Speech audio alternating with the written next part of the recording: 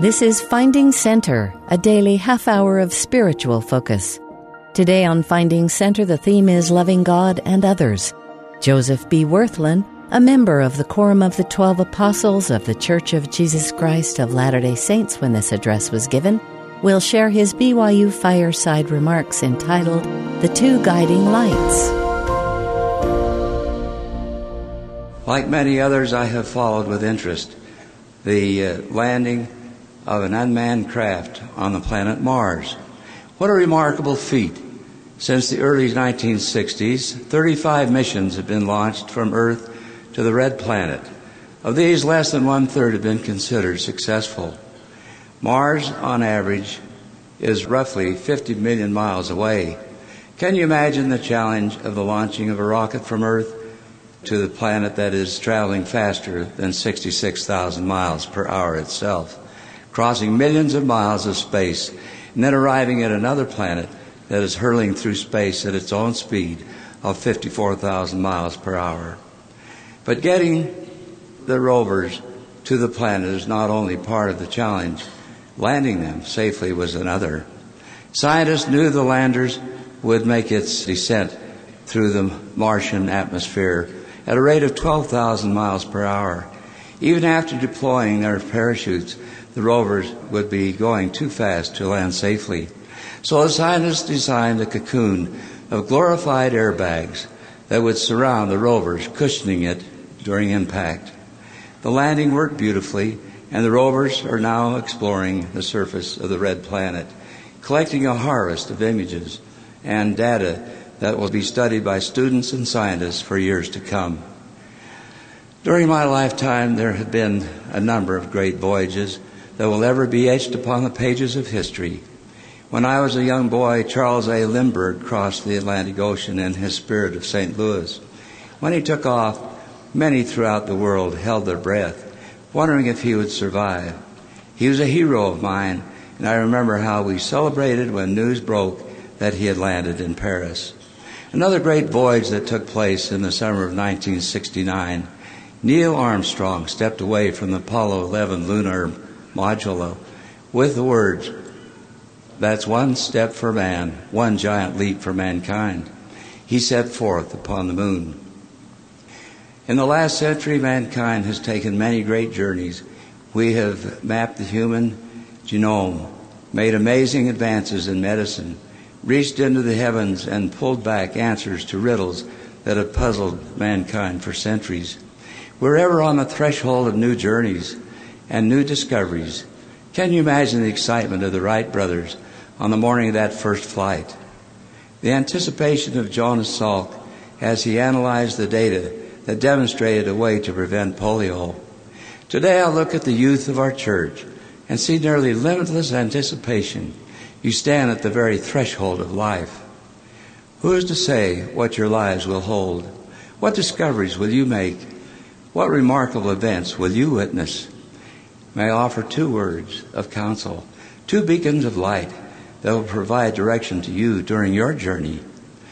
During the time of the Savior's ministry, the lawyers and students of Scripture often tried to catch him in a snare. They asked him questions, hoping that he would say something they could use against him.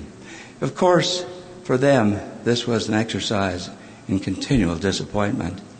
The Scriptures tell us that after Jesus had silenced the Sadducees, the Pharisees decided to try their hand with a question they were sure it would be impossible for him to answer.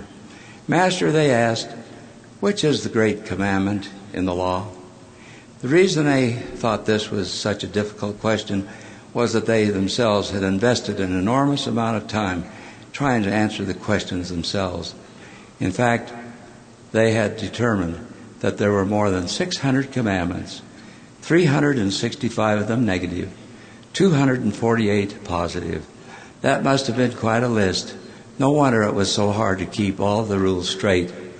In fact, the list was so cumbersome that the Pharisees had worked hard to identify which of the 600 commandments were heavy or most important, and those which were light, meaning of lesser importance. At any rate, it must have been a topic of considerable debate. And if the question was such a difficult one for the scholars, then certainly it would be impossible For this young from Galilee, of course, in that hope the Pharisees were once again disappointed. For the Messiah turned and answered their question directly. Thou shalt love the Lord thy God with all thy heart, and with all thy soul, and with all thy mind. He said, this is the first and great commandment, and the second is like unto it, thou shalt love thy neighbor as thyself. On these two commandments hang all the law and the prophets. In a few short sentences, the Savior silenced the Pharisees and provided mankind with two great guiding commandments, commandments that belong at the center of and provide the foundation for all we think, feel, and do. Love the Lord and love your fellow man. These two guiding lights I wish to impress upon your hearts this day. These lights will shine ever in the darkness and provide guidance during the storms of life. Why does the Lord command us to love him? He is all-powerful and all-knowing. Why then is the first commandment to love him? Is he incomplete if we do not worship him? Is he any less if we fail to acknowledge him? Of course not. Then why is the first and great commandment to love the Lord thy God with all thy heart and with all thy soul and with all thy mind? The answer to this question has little to do with how our love benefits God, and everything to do with how that love benefits us. When we love our Heavenly Father with all our heart, mind, and strength, we follow him joyfully.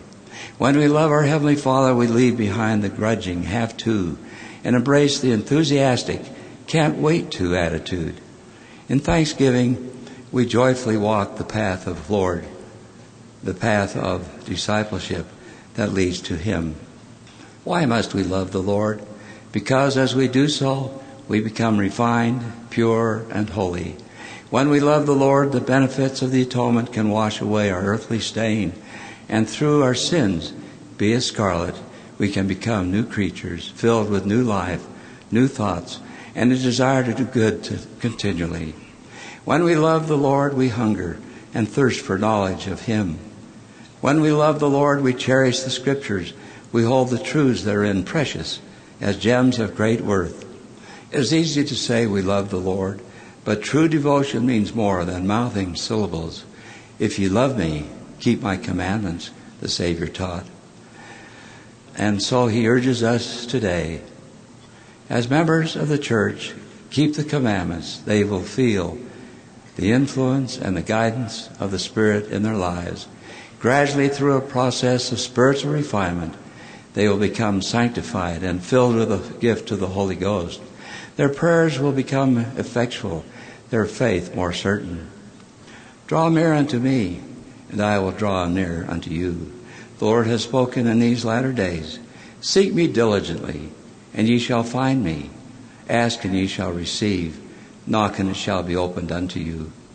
The first light, then, that I would urge you to carry with you during your journey through life is love of the Lord. The second light I urge you to take with you is love for your fellow man. Loving our neighbor is not just a good idea. It is the core of what has distinguished the followers of Christ in every age since the beginning of time. By this shall all men know that ye are my disciples, the Savior taught, if ye have love one for another. Look at every Zion society from ancient times to present, and you'll find at its center love for others. The great Book of Mormon prophet King Benjamin counseled that caring for others is linked to the power of the atonement. For the sake of retaining remission of your sins from day to day, that ye may walk guiltless before God, he taught his people, I would that ye should impart of your substance to the poor, every man according to that which he hath, such as feeding the hungry, clothing the naked, visiting the sick, and ministering to their relief, both spiritually and temporally, according to their wants. Close quote. The Scriptures caution us that even our power of prayer is dependent upon our compassion for others. For if ye turn away the needy and the naked, and visit not the sick and afflicted, and impart of your substance, if ye have to those who stand in need, behold, your prayer is in vain, and availeth you nothing. Disciples of the living Christ have always known that as we bear one another's burdens, we fulfill the law of Christ. The irony of this is that, although we may make a difference in the lives of those we help, often the person who benefits most from charitable service is the person who gives.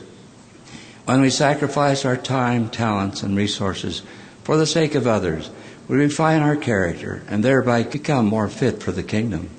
The Savior said, "The poor will always be with us, and it is a good thing too, because we cannot become exalted without them." We need the poor as much as the poor need us, as we open our hearts to those in need, whether they be poor or discouraged or grieving or in distress. And as we give of ourselves to lift their burdens, our problems seem a little smaller. We grow in spirit, we grow in peace. We grow in joy as we lift up the hands which hang down. The light within us grows a little brighter and illuminates the way before us.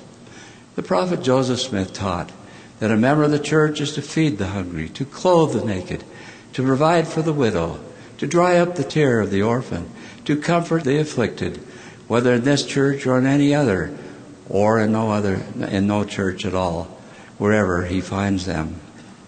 In our day, President Gordon B. Hinckley has said, "Where there is stark hunger, regardless of the cause, I will not let political considerations dull my sense of mercy or thwart my responsibility to the sons and daughters of God, wherever they may be or whatever their circumstances." Close quote. We may manifest our love for others by our kindness. Like the people in Alma's day, we too are desirous to bear one another's burdens, that they may be light, mourn with those that mourn, and comfort those that stand in need of comfort. We manifest our love for others by standing as witnesses of God at all times and in all things and in all places. The great missionary work of the church is a testimony to our love of our fellow man. The gospel of Jesus Christ restored to the earth in these latter days is the great hope for individuals, families, communities, and for the world itself. We say to our friends, "Come into Christ, enter the purifying waters of baptism, receive the Holy Ghost, and your lives will be transformed in the light and life of the Spirit." Because of love of our fellow man, we enter holy temples to perform vicarious ordinances for those who have departed from this mortality without the blessings of the everlasting gospel. This act of compassion is selfless. It is an act of love for those who wait upon us, praying continually for our assistance. Love is the great commandment. Love your enemies, the Savior proclaimed. Do good to them which hate you. Imagine for a moment how our lives would be transformed if everyone in the world had as a central motivation love and compassion for all of God's children. What do you suppose their families, wards, communities, and nations would be like if our central focus was less upon themselves and more on what they could do to serve others? We live in an age of industry. Our lives are filled to capacity with lists of tasks we need to accomplish. If you're like many, you place on the list things such as prayer, reading the scriptures, visiting the sick, and helping those in need.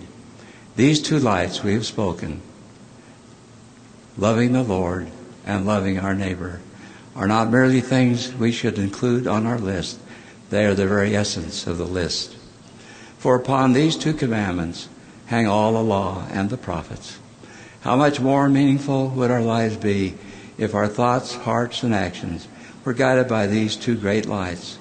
In 1885, the great Russian writer Leo Tolstoy wrote a story about an old cobbler by the name of Martin, who lived in a humble shop in a small village. He did quality work, didn't charge too much, and was reliable and honest. Like many of us, Martin had experienced his share of sorrow. He had buried not only his wife, but his own son as well. In his grief, Martin prayed again and again that he too might die. Gradually, his despair gave way to anger, and Martin, in his bitterness, lost his faith and would have nothing to do with God. One day, a holy man who had spent 8 years in prayer and meditation came by to see him. Martin opened his heart and told the man that he no longer wished to live, since he was quite without hope in the world. "You have no right to say such things, Martin," the other said. "We cannot judge God's ways. If God wills that your son die and you live, it must be best so. As to your despair, that comes because you wish to live for your own happiness." "What else should one live for?" asked Martin. "For God, Martin," the old man said. "He gives you life, and you must live for Him. When you have learned to live for Him, you'll grieve no more, and all will seem easy to you." Martin was silent for a while, and then asked, "But how is one to live for God?" The old man answered, "Can you read? Then buy the Gospels and read them. There you'll see how God would have you live." These words sank deep in Martin's heart, and that same day he opened the New Testament and began to read. At first he meant only to read on holidays, but having once begun, he found it made his heart so light that he read every day. Sometimes he was so absorbed in his reading that the oil in his lamp burned out before he could tear himself away from the book. The more he read, the more he felt his love for the Lord growing stronger. His heart grew lighter as well.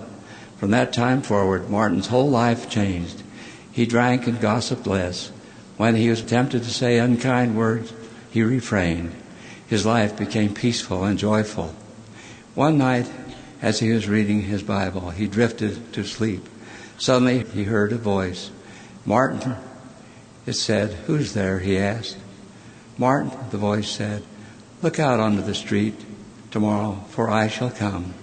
The cobbler rose from his chair and rubbed his eyes, but did not know whether he had heard these words in a dream or awake. The next morning, as he was working, he thought about what had happened the night before. At times it seemed as though it must have been a dream, and at times he thought he had really heard the voice. Could it be that his beloved Savior would visit him in his humble shop? While he worked, he looked out onto the street at everyone who passed by to see if he recognized their face. After a while, an old soldier with worn and shabby boots came near the window. Martin knew the man. He had no money and stayed with a neighbor who, out of charity, had offered him a room in exchange for help around the house. It was cold outside, and it started to snow, and the old soldier was trying to get warm by leaning against Martin's building. Martin put some tea on the stove and invited the man into his shop. "Don't trouble to wipe your feet," Martin said. "I'll wipe up the floor. It's all in a day's work." The old man sat down and emptied his glass. Martin offered him another while continuing to look out the window onto the street. "Are you expecting someone?" the visitor asked. "Well, now," Martin said, "I'm ashamed to tell you. It isn't that I really expect anyone, but I heard something last night which I can't get out of my mind." And he told the old man about the voice he had heard. The old soldier listened intently, and after drinking a third glass of tea, he thanked Martin for giving him food and comfort both for the soul as well as for the body, and told him he hoped he wouldn't be disappointed and that his visitor would appear. Later in the day, Martin noticed a woman who he had never seen before. She was poorly dressed, wearing only summer clothes that were shabby and worn. On her feet she wore peasant-made shoes, and she had a baby in her arms. Through the window, Martin could see the woman was shivering. He could hear the baby crying and the woman trying to soothe it. Martin went out and insisted she enter his shop. "Sit down near the stove," he told her. "Warm yourself and feed the baby." She told him that she had no milk to feed the baby and that she hadn't eaten herself since early morning. Martin made some soup and offered the woman some bread. While the woman ate, Martin held the baby. As they talked, Martin learned that she had been working as a cook until her baby was born, but that her employer wouldn't keep her on with a newborn child. She had no money for food and had pawned her last shawl for a few coins the day before. She explained that a woman in another village had offered her a position and that she was on her way towards that village when Martin invited her in. Martin smiled and gave the woman a cloak to wrap her baby in. He then handed her some coins and told her to get her shawl out of pawn. After she left, Martin went back to work, always looking outside the window, hoping against hope to see the face of the one he loved with all his heart, his Savior. Time passed, and after a while Martin saw an apple vendor stop just in front of his window. She was attempting to shift an old sack from one shoulder to the other when a boy in a tattered cap ran up, snatched an apple, and tried to slip away. But the woman was too quick, and she caught the boy and held on to him with both hands. She knocked the cap off his head and seized hold of his hair. The woman scolded and the boy screamed. Martin rushed out of the door as he heard the woman threatening to take the boy to the police. He separated the boy from the woman and begged the woman to forgive him. Although the woman did not want to let him go, something in Martin's words touched her, and she let him go. As she did so, the young boy saw his opportunity and tried to run away, but he did not get far. Martin seized him, held him fast, and insisted he ask the woman for forgiveness. The boy, realizing he had nowhere to run, cried and pleaded for the woman to forgive him. Seeing that the boy was truly penitent, Martin paid the woman for then an apple and gave it to the boy, telling him not to steal again. By the time Martin returned to his little shop, he noticed the lamplighter passing on his way to light the street lamps. Evening had come. The Savior had not appeared. Finally, Martin put away his tools and pulled down his beloved Bible from the shelf. He meant to open it at the place he had marked the day before, but the book opened to another place. As Martin opened it, his experience of the night before came back into his mind, and no sooner had he thought of it than he seemed to hear footsteps as though someone were moving behind him. And a voice whispered in his ear, "Martin, Martin, don't you know me?" "Who is it?" muttered Martin. "It is I," said the voice. And out of the dark corner stepped the old soldier, who smiled and then vanished like a cloud. "It is I," said the voice again. And out of the darkness stepped the woman with the baby in her arms. And the woman smiled, and the baby smiled, and they too vanished. "It is I," said the voice once more. And the old woman and the boy with the apple stepped out, and both smiled, and then they too vanished. And Martin's soul grew glad. He put on his spectacles and began reading the gospel just where it had opened. And at the top of the page he read, "I was a-hungered, and ye gave me meat. I was thirsty, and ye gave me drink. I was a stranger, and ye took me in." And at the bottom of the page he read, "Inasmuch as ye have done it unto one of these, the least of my brethren, ye have done it unto me." And Martin understood that his dream had come true, and that the Savior had really come to him that day, and he had welcomed him. My dear brothers and sisters, you stand at the threshold of an amazing and wonderful journey. As one who has gone before you, I offer these two words of counsel, two sources of light that will provide light for you throughout your life's journey. Love the Lord with all your heart, mind, and strength, and love your neighbor as yourself.